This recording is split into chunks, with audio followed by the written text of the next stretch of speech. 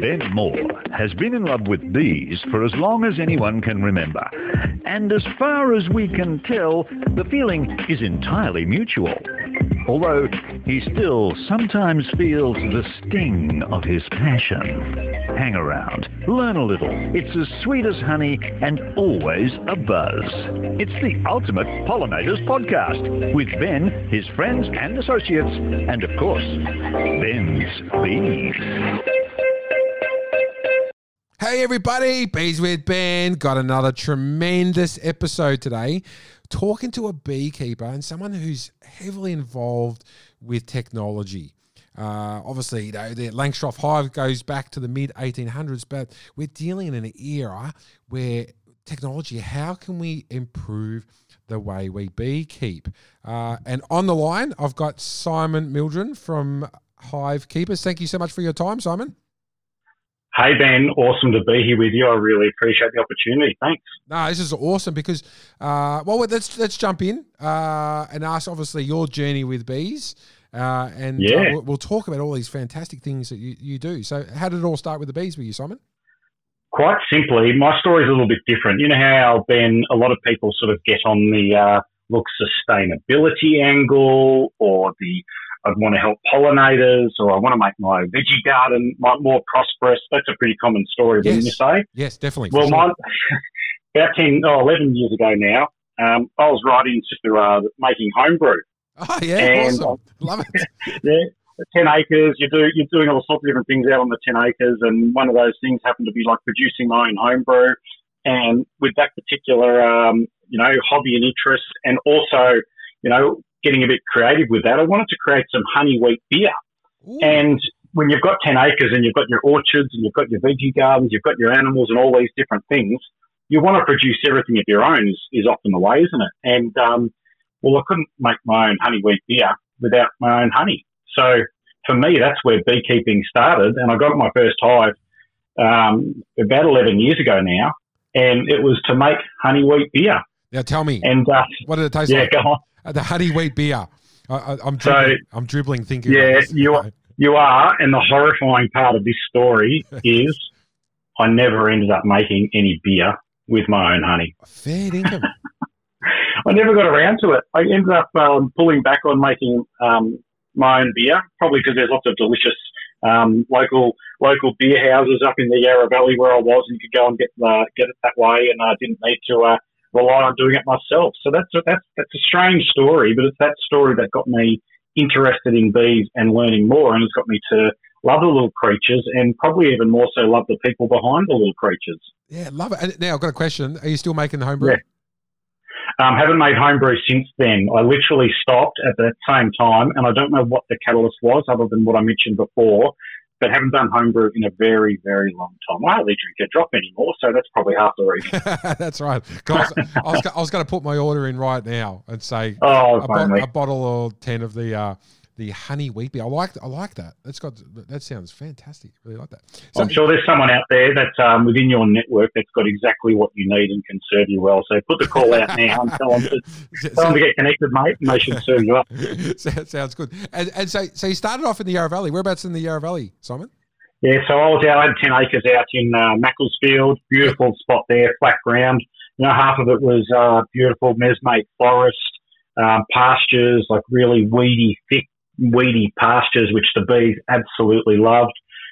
Beautiful gardens and orchards, and that was just on my own property, let alone all around us. So really blessed to have such a beautiful place out there, and blessed because the bees absolutely loved it. Although I must admit, out there, you could get a real dearth of nectar, and I struggled a bit out there, like compared to where I am now down on the Mornington Peninsula, where you can get, where I've never had a moment down here in nearly 4 years with bees where they've lacked any nectar or foraging capability. There's always something in this urbanised environment. But out there, it was a little bit trickier like that. You had to be a bit more careful. You really did. But blessed to have lived in two beautiful places. Oh, definitely. Especially saying down Mornington, because that's bee paradise down there. And it's a little bit warmer too, would you say, than Macclesfield? Because they get the pretty heavy frost out there too, don't they? Yeah, huge frost out there, and also incredibly hot in the Yarra Valley. The people that live out there would go, yeah, that's right. So in the middle of summer, the heat that hangs in that Yarra Valley is quite unbelievable, and that heat toll on your bees is a true thing. But down here, Ben, we're pretty coastal. Yes. What it does to us, though, is it exposes my hives to a bit more wind. Okay. And that wind, whether that be good or bad, that's just a reality of it. You've got to be aware that that's there all the time. So that's probably one of the considerations down here. I'm not big these days, Ben, in like chasing the nectar. I'm grateful for whatever happens. I'm just grateful for the opportunity to hang out with my bees. If it means that I can get down there a fair bit and I can get a little bit of a harvest, that's nice. Pardon me. But more so just enjoy being there with them, less worried about trying to get dozens upon dozens of kilos of honey, less worried about getting too technical these days when it comes to getting fancy and catching every swarm that's available, trying to simplify a little bit. Yes, yeah. And what about your job? What's your job? Are you full time with Hive Keepers now, or is that still a side hustle? Absolutely, still a side hustle. I've been a long-term career firefighter for the last 14 years. So I'm a fireman based out of Mornington Fire Station, which was partly the reason to move down this way. Okay. And cool. Yeah, so firefighter, that's something I always wanted to do. And now sort of the interests are changing, and it's just supporting my desire to push harder into this technology space that no doubt we're going to talk about. And really was, for me, a passion story, but something that's not as interesting and as where I want to spend my time as much anymore. So slowly moving away from that, mate. Okay, so you're full time with the CFA. Yeah, so we've awesome. To get technical on you, we've changed the name. We're now called Fire Rescue Victoria, but that's right. Yeah, full time firefighter. Oh, that's awesome. That's fantastic. Have you ever known? Side question: have you ever known any beekeepers to accidentally light a fire?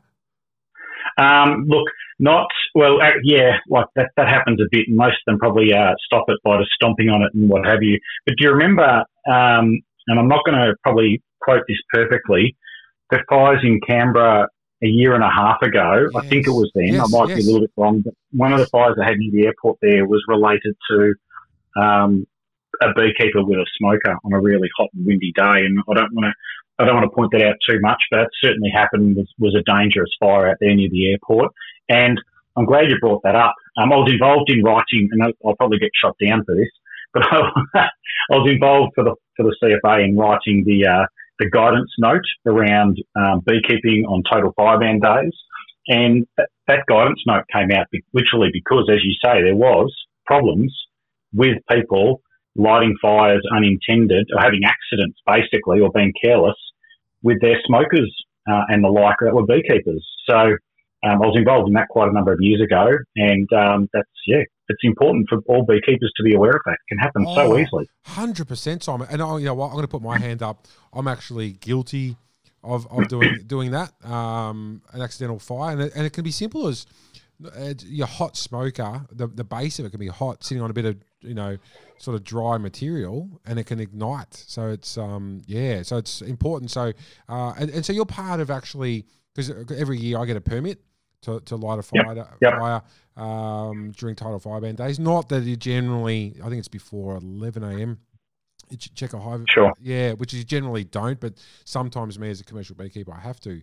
And that's why, as you say, it's important. So on that subject, it's hot weather. We have to check our hives. Ideally, we shouldn't, but you have to. What do you recommend, Simon? Yeah, look, happy to discuss that. So firstly and foremost, it's just about being aware of your surrounds. So it might just simply be that you just need to know that you're putting your smoker down on a hard surface, not a flammable surface. So you just might take a galvanized bucket and sit it in the bucket all the time. Yes. And do you know what works really nicely, and it's pretty easy? Like you've probably seen there's knapsacks you can buy, but just a water pressure fire extinguisher is pretty handy. So the reason I would go as far as getting a 9-litre fire extinguisher, a water fire extinguisher, is if all of a sudden it just runs across the top of a fire runs across the top of the grass, yes, it can really overwhelm you quite quickly. So just throwing a bucket of water or trying to stomp on it could be wasted really quickly. Yes. And that's where if you've got the 9 litre water extinguisher nearby, you can do a lot of work really quickly. But do you know what's something that's probably even more advantageous? Take a rake with you next time, or a hoe, and just clear a small area around you so there's not actually that continuous dry grass or fuels. So if something does happen to happen next to you where the hive is, and just say you did accidentally ignite some grass that was just around the hive, it might run for a metre or two and then just die out because you've scratched it back to some dirt nearby. If it's that dry, there's probably the ability to be able to do that and scratch it back to some dirt, and that's not a bad way to do it. So it's just creating a little break around what you've got, and just making sure that you're doing everything you can to be really careful. That's great advice, absolutely great advice. Because I know I carry when it's hot weather. My father, my old man, was in the MFB. Metropolitan Fire Brigade for 30 years, and they live out in the Yarra Valley, out in Seville, and there's been some bad fires and out there before. But when hot weather, I carry that 9 litre extinguisher, which is pretty cheap because you can reuse them. You fill them up with water and you put the air into fill them up with an air compressor. Super easy. So it's a really so for those listeners, if it's hot weather, and once again, if it's stifling hot, you're not going to open up a beehive anyway. But I like your advice, having that rake, just to give you that buffer zone almost, isn't it? Oh, really easy, low-tech way to do it, isn't it? Yeah, it is. Absolutely. Yeah, good advice. Now, hive keepers. So when did that sort of start off, Simon? Hive keepers is an application, isn't it? So it's probably even bigger than that now. But hive keepers started off in 2016 as an idea. I had, you know what it's like keeping records and writing down notes and what have you, or doing little notes on the top of your beehive. They're all the things that I know that people opt to do to try to keep track of what's going on, and all of them work. But when they don't work then is when you accidentally drop your notebook in a puddle and you don't find it for a couple of hours until you go back looking for it later on. And that's what happened with my notebook sometime back then. Is I dropped it in a puddle. Literally, it's as boring as that. I dropped it in a puddle, went to find it. My notebook was wrecked, and 5 or 6 years of record keeping, which was not always the greatest quality record keeping, but there was something, was gone. And that was really tough. And I was somewhat disinterested in my job at the time, didn't find great inspiration there, but also knew that I've got some knowledge and capability and enthusiasm to try different things. So I started back then, and there's a lot more to the story, but to keep it simple, I started back then a software company called Hive Keepers, which was record keeping for beekeepers. And when I say that, I'm talking mainly recreational, small-scale beekeepers. So back at the start of 2017, the first version of the Hive Keepers software was out there, and I'm proud to say, even though it's a long time ago now, we got on the top 100 trending of apps in the first week of launch on the App Store. That's awesome. Would you believe it? That's cool. Crazy, isn't it? That's awesome. Yeah, very full on. And since then, we've had almost, and I haven't looked up the numbers in such a long time, there's a reason for that I can talk about later, but there's around about 100,000 people have downloaded the app. It is a paid service. Awesome. Yeah, it's huge, isn't it? It is a paid service. Yes. And I suppose one thing that people will go, oh, what do you mean it's paid? Everything should be free these days. Well, do you know what, Ben? It is really not. To keep something maintained and in reasonable order actually is a huge amount of effort. And I've got a new appreciation for the effort that goes into any technology or innovation that we use for why there needs to be a fair value. Oh, totally agree, Simon. Totally. And I reckon I've been really bad at that in the past. Before doing this for myself, I did not give value to something, to things like this, and that's certainly changed for me. So 5 years ago, Hive Keepers started with that, and it's been evolving and changing ever since. And I've had my ups and I've had my downs with it. One of the coolest things, and you'll appreciate this, is decided to go to North America. This is like going all in. Oh, I'm going to build an app. When you're bored with your job and you drop your notebook in the puddle, what do? You go to North America to the biggest beekeeping conference in the world, just about over there, and spend a couple of weeks in North America talking to beekeepers and seeing what's going on. That's part of this journey, and it was the most unbelievable experience. Have you been over there for any of their conferences, Ben? Oh, probably the only one I've been to is Appomondia in Canada. in Montreal. Yeah, wow, that would have been amazing. Yes, yeah, absolutely. That's next level. We have our. I think we saw each other. Was it the Gold Coast Conference 3 years ago? That's right. Yeah, you had a stall there. Yeah, that's right. And it was so. I was so proud of Australian beekeeping at that congress on the Gold Coast. That was so great to have that moment. But when you've been over to the North American Beekeeping Conference, and I've been over to New Zealand's conference for 3 years in a row, obviously this year and last year it didn't happen. Yep. New Zealand are amazing at it. And if there's anyone listening to your show who is incredibly excited about beekeeping and really goes out on a limb to learn more and see what's going on, make the effort to get over there, tie it in with a trip to the snow or something while you're there, yes. And go over and immerse yourself in what happens there, because it was truly amazing how serious they take it. And people won't probably hear me saying that, but that's the truth. How serious and advanced and innovative and mature the industry is there. And the same was to be said about North America when I was there as well. Just utterly amazing. Which conference was it in New Zealand, Simon? Which one? So they have their apiculture, New Zealand Apiculture Conference, which is essentially their national body gets together and puts a conference on, normally at Rotorua. They've done it, there was 1 year we went to the South Island and did it there as well. But that conference is really impressive, really worth the effort. Lots to learn from like world-class presenters that come along. A huge trade show, lots of really interesting people to go and meet and talk with. Really worth the effort. And we have a very different looking industry here.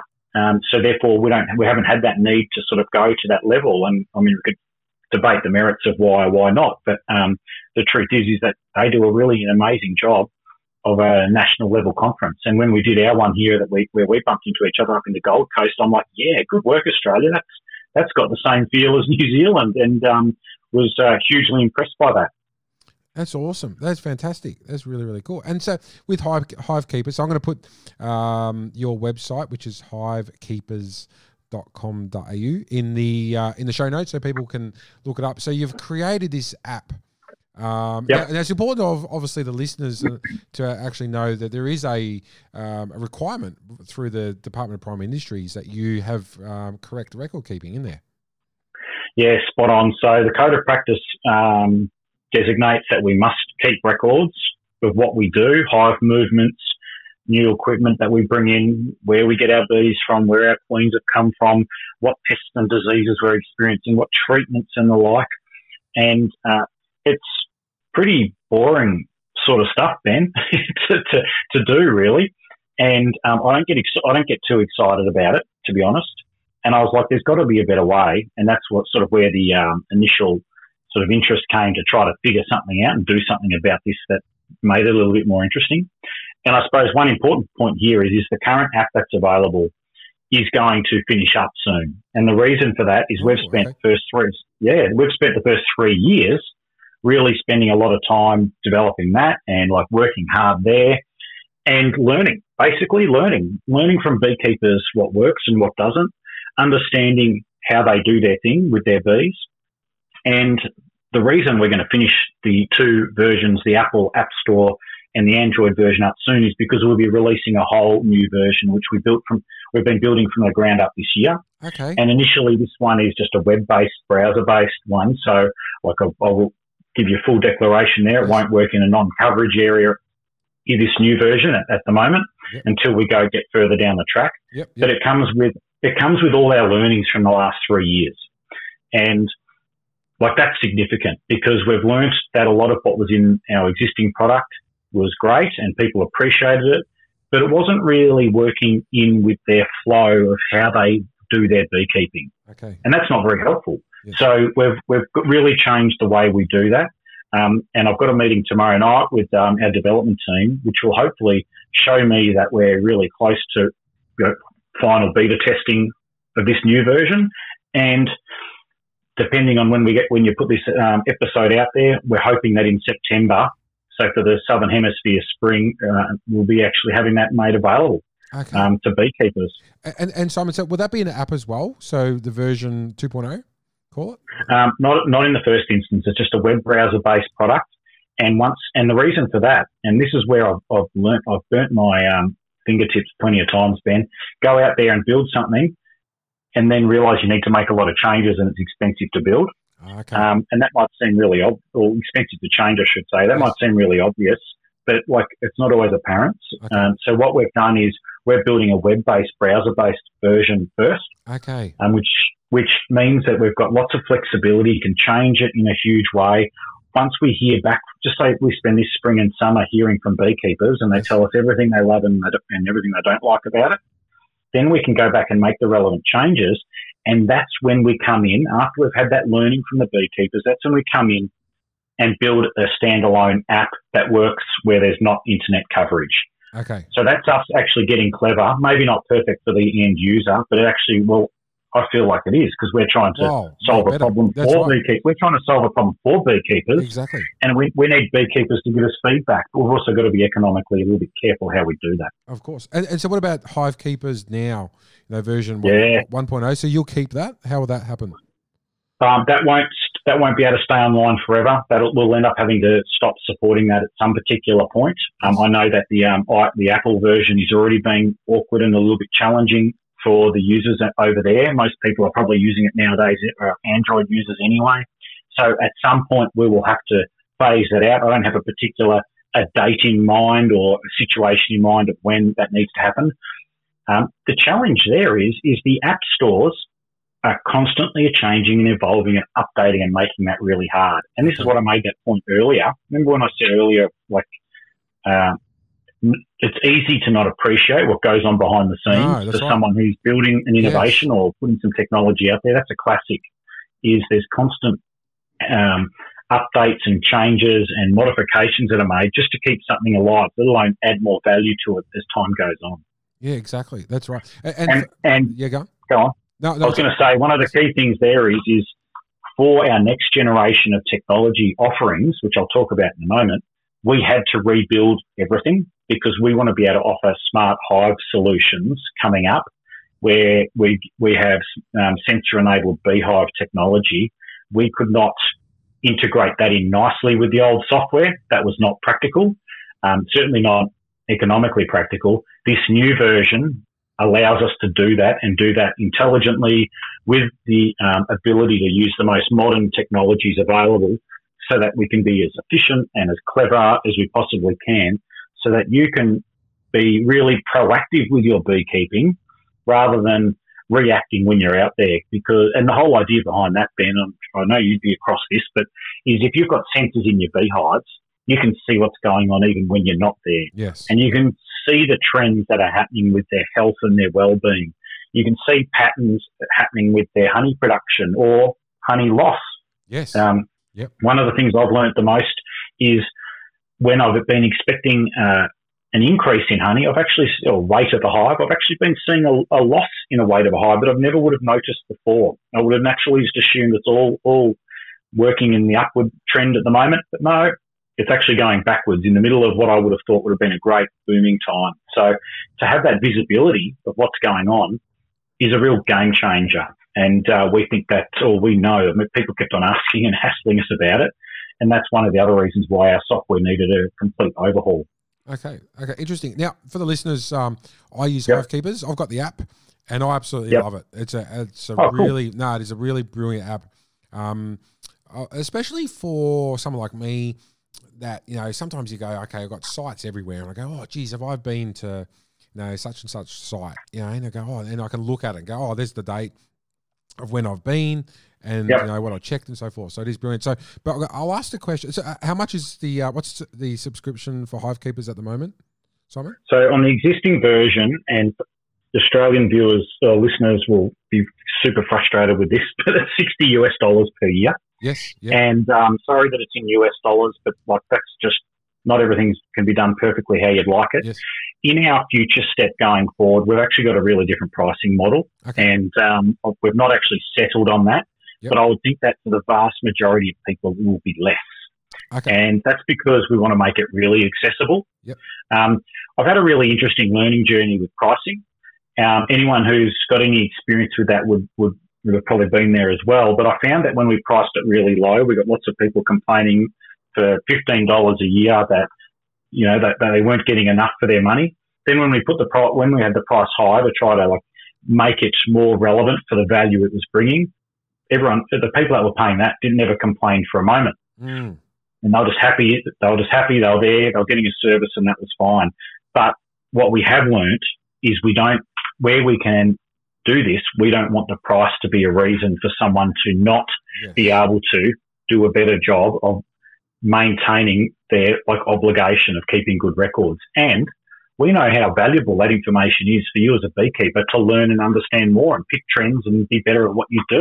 So we'd be crazy not to make it as easily accessible as possible, is our attitude going into this next version. Yeah, 100%, Simon. I totally agree. And what about with the existing Hive Keepers that's the platform now? Will you be able to integrate say someone like me, integrate the information that's on now into the the new version, say 2.0? Don't think you're going to be happy with the answer, Ben. No, it's fine. No, if it means I've got to spend an hour putting it into the new system, that's an hour. That's fine. I mean, it will be. Yeah, it's a perfect winter job. I mean, I'm twiddling my thumbs sometimes during winter, so it's fine. So, hot tip for you and anyone who's got Hive Keepers that's listening, maybe go through the process on the online portal that you've got access to now, or maybe you download all your PDF reports. Over time, download your PDF reports so that you've got them separately. I mean, I know a lot of people that do that anyway. They like to have them available separately. Yes. So you can get onto the online portal, you download them all from there. You've got them all saved for now and forever. That's probably a good way to do that. When it comes to the next version, obviously, you need to be onboarded separately there. That's a huge frustration for me because I know what the attitude is of people. Well, people are going to go, hang on, come on, that was an obvious thing you should have done. But the truth for us is we've just got to be economical in our approach, and that's something we couldn't organise to do. Yeah, it's fine. As I said, it's fine. It's not, it's not the end of the world. You know what I mean? It's sure to actually put that information, and that's for those listeners. If you got to do it over winter when the bees are. Yeah, it's a good point. It's a really good point. Yeah, makes sense. And also too, I've got to mention as well. For people listening, don't be scared to actually, get Hive Keepers now. This is. Have a go. Get used to the idea. Yeah, get used to the idea. What is it? $85 Australian for a year. So do you know what, Ben? If anyone was listening to this, and I know the future of that app, so I know that at some point it's going to not be serviceable, and I know how I'm excited about the new generation coming around. But if anyone was wanting to purely get their experience up with keeping records and doing something like that, and they were to download it and start using it, all they need to do is send me an email, and I'll start emailing them as soon as they download it anyway, giving them information of how to use it. They just have to email me, and I just extend the free trial until the end of the year or something. So if it's about getting practical and being capable with record keeping and getting an eye on what it's all about, then I don't want to push people down a path that I know is going to end soon.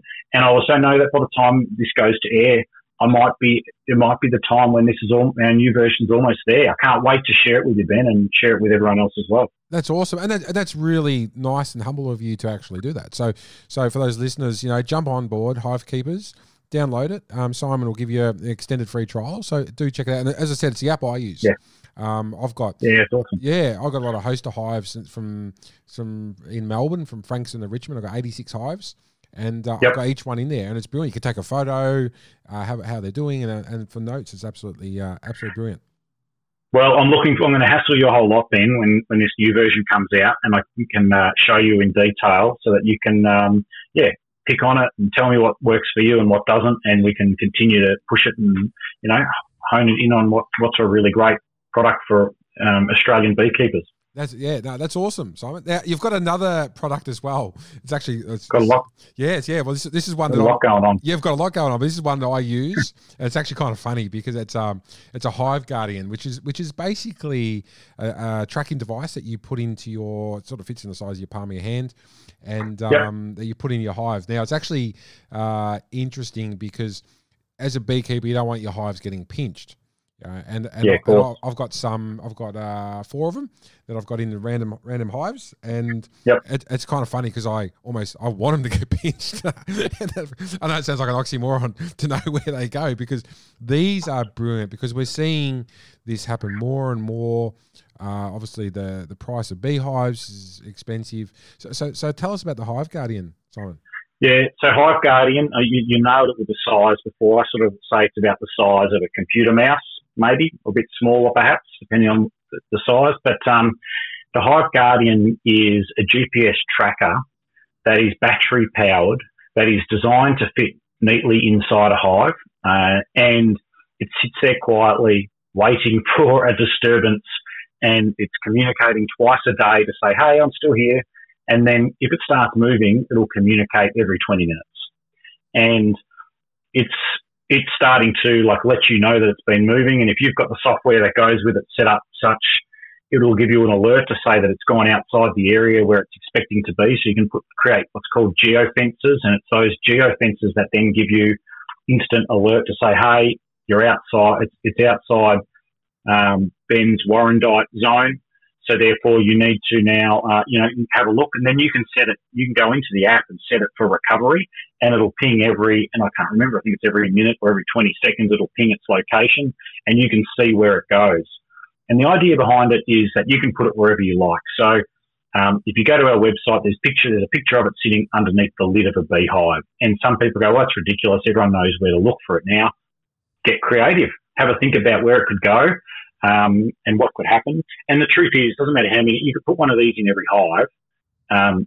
Someone will probably come and steal them one day and find them and throw them out. That's the risk, isn't it? Yes. That's the downside risk.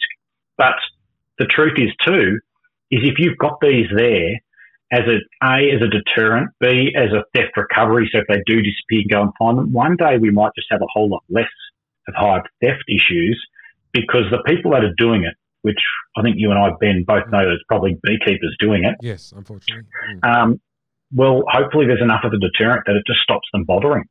Yes. The ones that we've got now, the batteries last for up to 3 years. That's awesome. I haven't had a chance to tell you this, Ben, the new ones that we're getting soon, so by probably September, those ones have an up to 10-year battery life. Wow, that's awesome. And yeah, it's pretty good.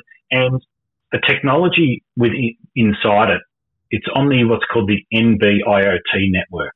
And without getting too technical or too carried away, it's not 3G, it's not 4G or satellite communications. It's a particular network that does come off the telephone towers, but it carries much further. It goes over the horizon, bounces off the atmosphere, comes down, gets further than the 4G network does. Now, it's not perfect, but our testing right across Southeast Australia makes us pretty happy that we've got you covered, to be honest.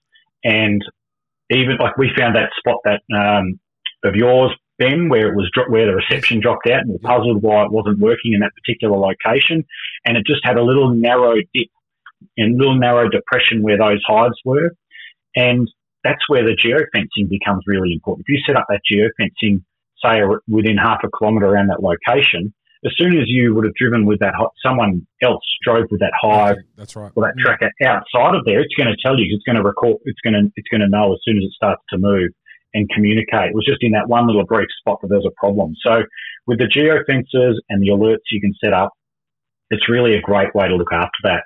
And look, I don't know how it goes yet. We haven't asked enough questions, but mandate's not the right word, but can we get something happening where we can get these out there? Insurance companies, give you a break if they know you've got them in there. That's a question we need to start asking, is if you've got these out there and you're trying to reduce this issue for your own sake, should insurance companies be more reasonable in their premiums and what have you for you? I think they should. So 100%. Who knows where that's going to go? But at the moment, it's an Australia product that we're pretty excited about.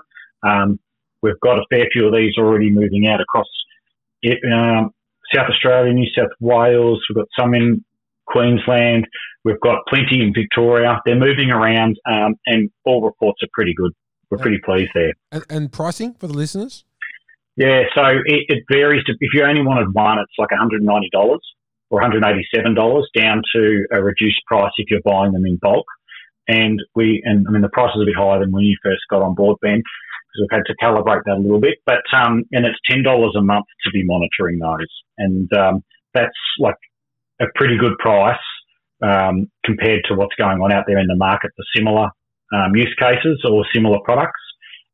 Because we want it to be accessible again. And I know that's not going to be the perfect price for everybody, but at least we're doing our best to make it worthwhile for people. Well, hopefully they can get on board. You know what? I'm actually going to disagree with you there, because I think the pricing is brilliant. Because, it doesn't mean let's say you got an apiary of, say, 10 to 50 hives. You don't have to put them in every single one.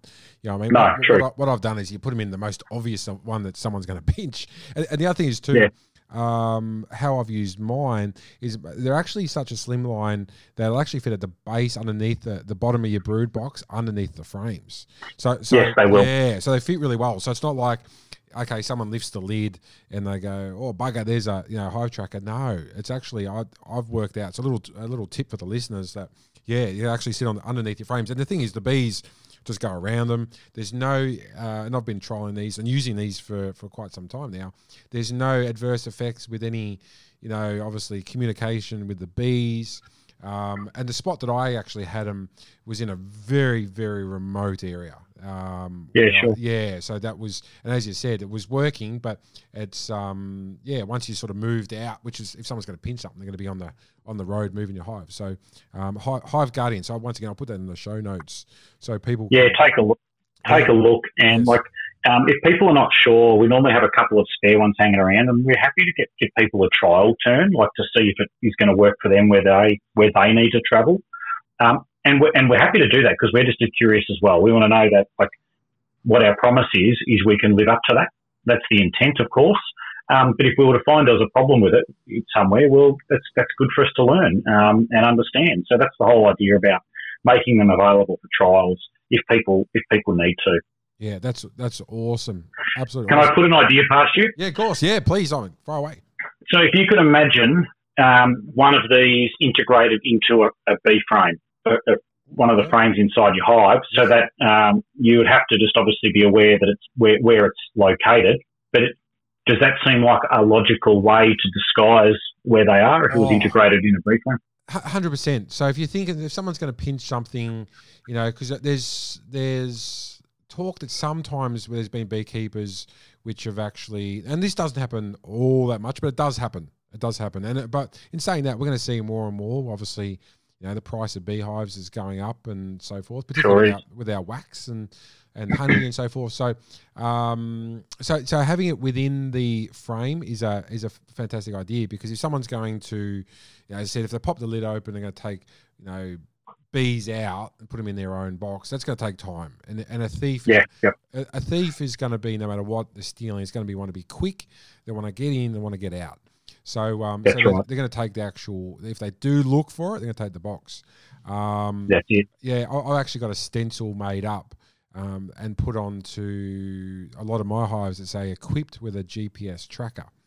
And I put and I put that on the front of my hives. And I actually did it different colours, and it was more primarily for the bees. You got all white boxes so the bees can navigate.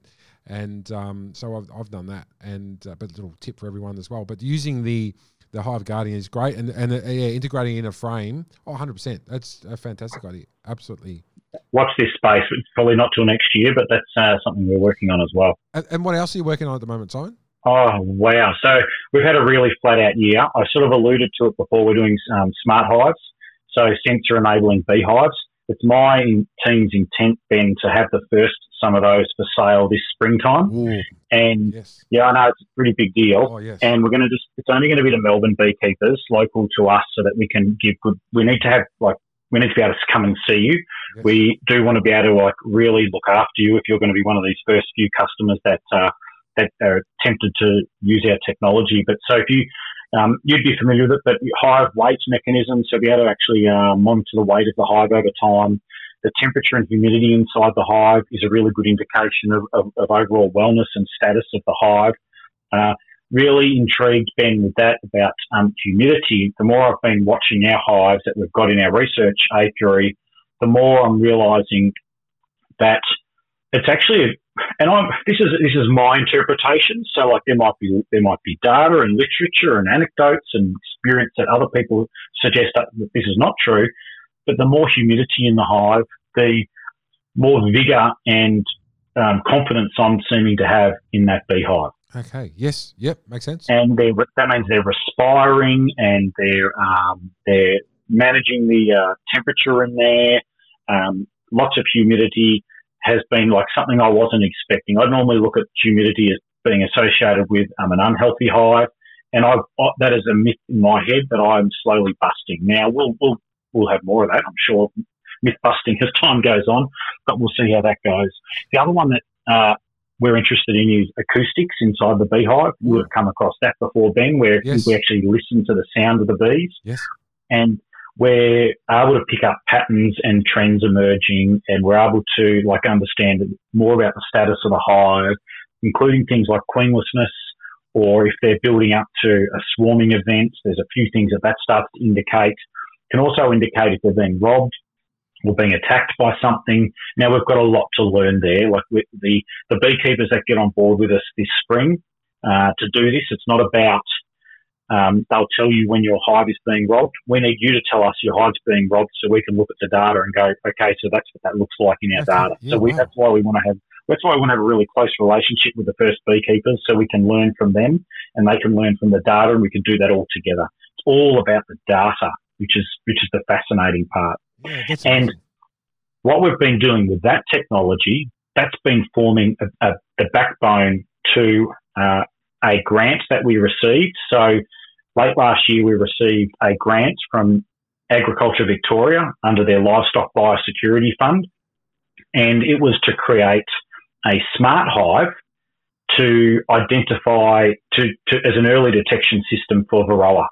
Okay. Now we've had a smart hive set up down at Stony Point in the Port of Hastings facility down there, and we have two functions there. Firstly, it's in-hive sensing that we've just talked about, but also image recognition cameras that are looking at the bees and looking to see if Varroa is on the bees. And as part of that project, we sent over some of our equipment to New Zealand, and we worked with Plant and Food Research New Zealand over there, and we recorded 8 or 10 hours of footage of bees coming and going from beehives so that we can observe Varroa mites on those bees. And then what we do with that then is we get the footage of bees with Varroa, and we get our footage of bees here in Australia without Varroa, and we create a machine learning algorithm, Wow. which lets us be able to determine when we then use that algorithm, we can determine whether in the image we can see a bee with Varroa or if they're all without Varroa. So we've been working on an algorithm for that and technology with that, so that we can help strengthen our port systems and our early identification of Varroa pests. It's really tough work. Yeah, I've wow. got to be honest with you. Oh, It's really complicated. It's not easy. There's been so many failure points, which is good because every failure point's a massive learning yeah, point. of course. Yeah, fascinating. Wow. And it's been, a real bonus to be able to have the privilege to work on that on such an important and strategic program. Absolutely fascinating. And I've just got a quick question on the hives, the remote hive scales. So have you worked at what technology are you using, like sort of 3G? What's the sort of the technology there, Simon? So we can do anything. Okay. So that doesn't matter what we choose there. What we will be doing in this first release, because we just said we've got to put a fence around this rather than trying to do everything. We've got to just settle on something. We're doing just a Wi-Fi enabled version initially, and that's like the first one. So there'll be backyard beekeepers who have a Wi-Fi capable facility, a Wi-Fi capable backyard, I should say, and we can just simply do that there for them. Like that's just because we want a few people to help pilot our new hardware. Then that's just so we can get it up and running and start doing what we're doing. And then after that, we'll be going down the 3G method of data, of sending the data, and we've got some really clever ways to do that.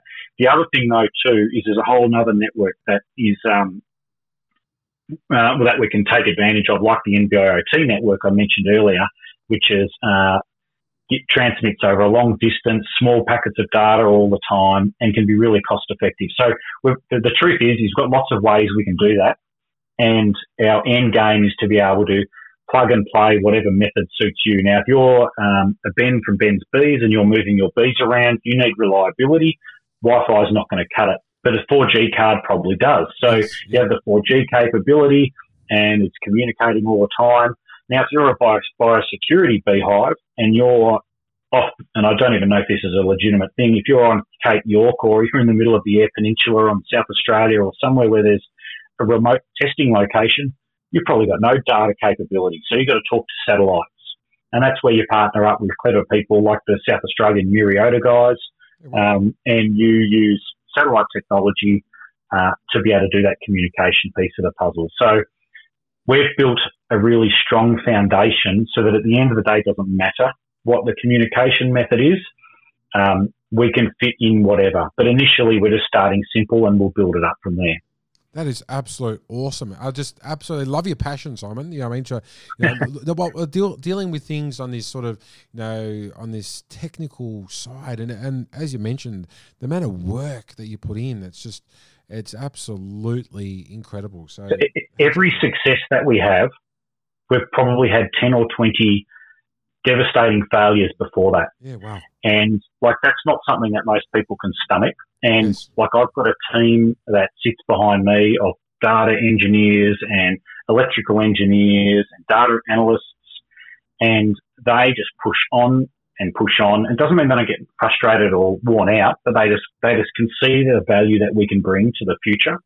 And I haven't even talked to you yet about the mentoring side of things that we've got, that we're moving in the direction of, Ben, but we've got a team that can see that this is more than just a backyard in Melbourne. This is more than about providing opportunity for beekeepers, pollination beekeepers or migratory beekeepers to see what's going on as they move their bees around southeastern Australia. We actually have a whole team that sees an opportunity here to help feed an entire country, the globe. Yeah, of course. Pollination, the benefits of pollination that honeybees bring are huge. We all know that. Yes. The value that, and I'll pick on one particular scenario that might highlight it the best. If you're an Indian farmer, which 80% of the population there rely on agricultural outputs for their living, yes. You would have, say, a smallhold farm, maybe 2 acres. And I know this because 3 of the guys on my team are Indian students here in Australia who tell me exactly what it's like and what the situation is and what we've got to consider. So you've got a 2-acre property and you grow a range of different crops on there and you're trying to optimise as best as you can. What if we add bees to that? Now, firstly, from our research, Indian farmers are really anxious and hesitant about having bees. Yes. And there's obviously something to overcome there. But we're understanding that if we could be able to put bees there, similar to, say, a rooftop bees or to a backyard bees scenario, where they might just have 2 hives, a few things happen then. One, we know that it's going to improve the outputs on their land. So if they're growing different fruit trees and vegetables and what have you, we know it's going to improve that. It's also going to improve that to their neighbours and their surrounding environment. So tick in the box there. Yeah, definitely. It gives the farmer another source of income.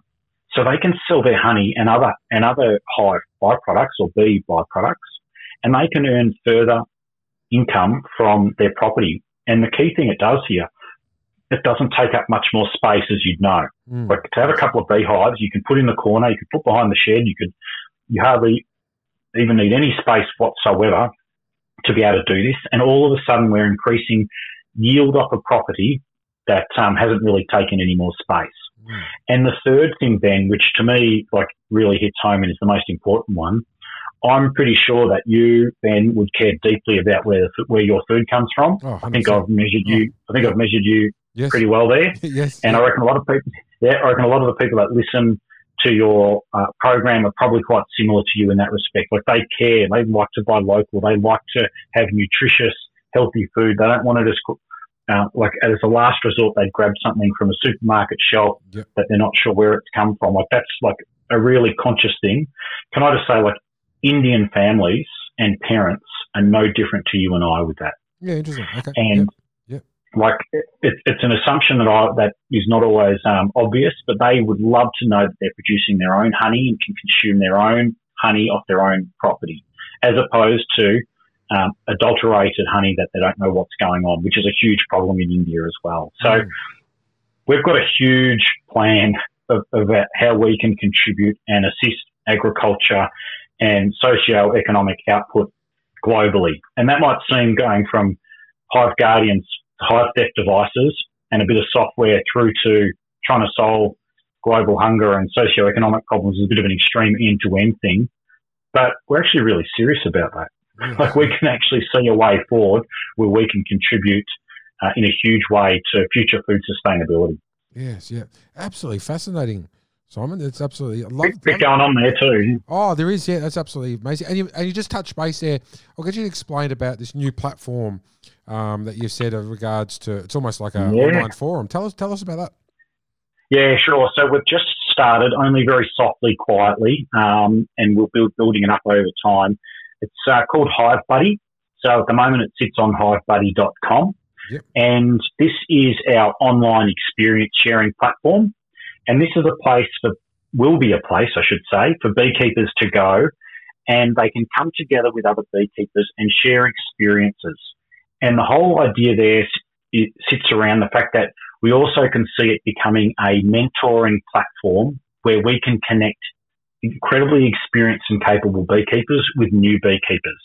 So how many times would you say, Ben, to someone who goes, yeah, hey, Ben, I'm really interested in becoming a beekeeper. And they say, what do I need to do? Yes. And you've probably got a few standard answers.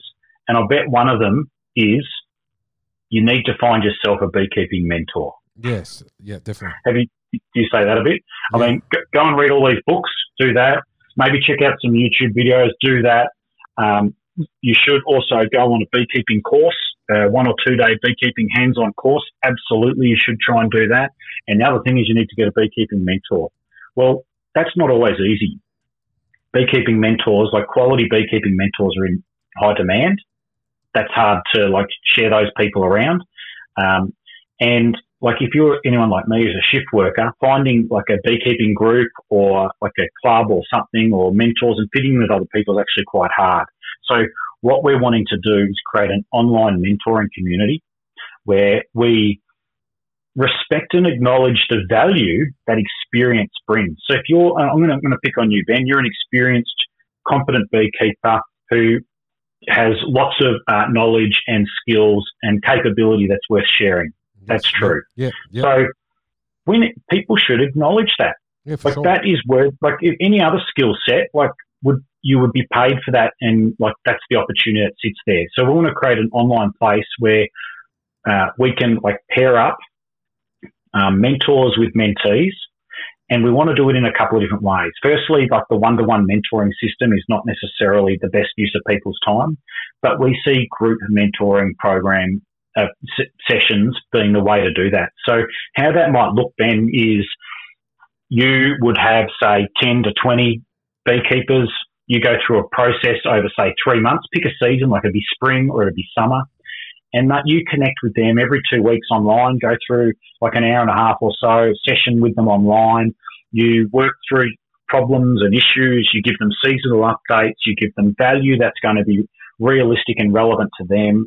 You're a platform where they can ask their questions that they're not sure of, and you bring real value to them over that period of time that they're with you. Now, you should get rewarded for that, shouldn't you? And people who are getting good quality advice should be prepared to pay you for that. So Hive Buddy is going to be a platform which allows for that. But not only should it be a place where value can be exchanged like that, we just want there to be lots of freely available quality experience sharing going on. So whilst I've talked mainly about a paid platform for mentors and mentees to get together, we see the opportunity for every bee club that exists now to get on board and have their own group. We call them tribes, have their own tribe. Yeah, love it. And get together, get away from this social media, get away from the challenging places of Facebook, get away from the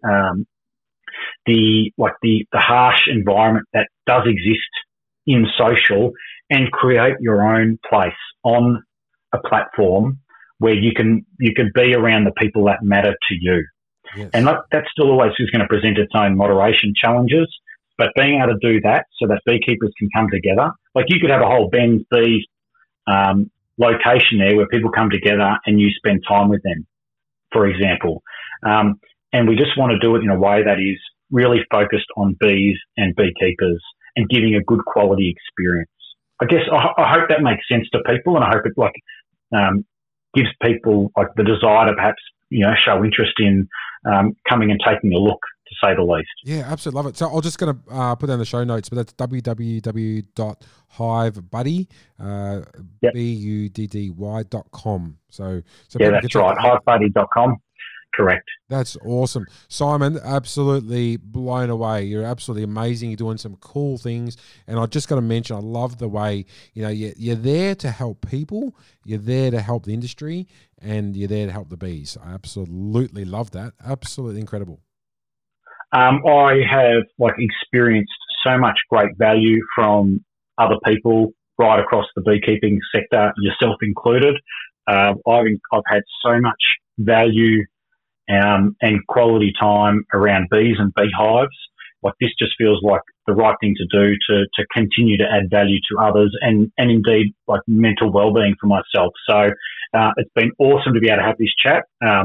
Always keen to stay connected with you and other people, and hopefully inspired a few people to think about how innovation perhaps can be a part of what their beekeeping is for them. Absolutely love it, Simon. Simon, thank you so much for your time, and I look forward to seeing you in springtime. Absolutely love it. Well, I've loved the chat, mate. Thanks for the opportunity. No worries at all. Take care. All the best. Take care. Cheers. Bye. How fantastic was that episode? I just love Simon's passion for bees and also to his passion for technology. Everything that he's doing is just really, really cool. And he's doing some amazing things with his new platform, Hive Keepers, which is going to wind that one down and obviously start up another, which is obviously good because you've learned along the way. It's a bit like beekeeping. You do things and you might make some mistakes or find improvements. So I love that Simon's doing that. So really, really cool. Once again, thank you so much for listening. And don't forget, if you got a little tip or a trick and you'd like me to read it out, shoot me through a text on 0437 077792. And thank you so much for listening. Thank you so much for listening to Bees with Ben podcast, and we hope you learnt some tips and tricks. It would mean a lot if you could please leave a review, and don't forget to subscribe to get instant updates when a new episode is uploaded. See you next week.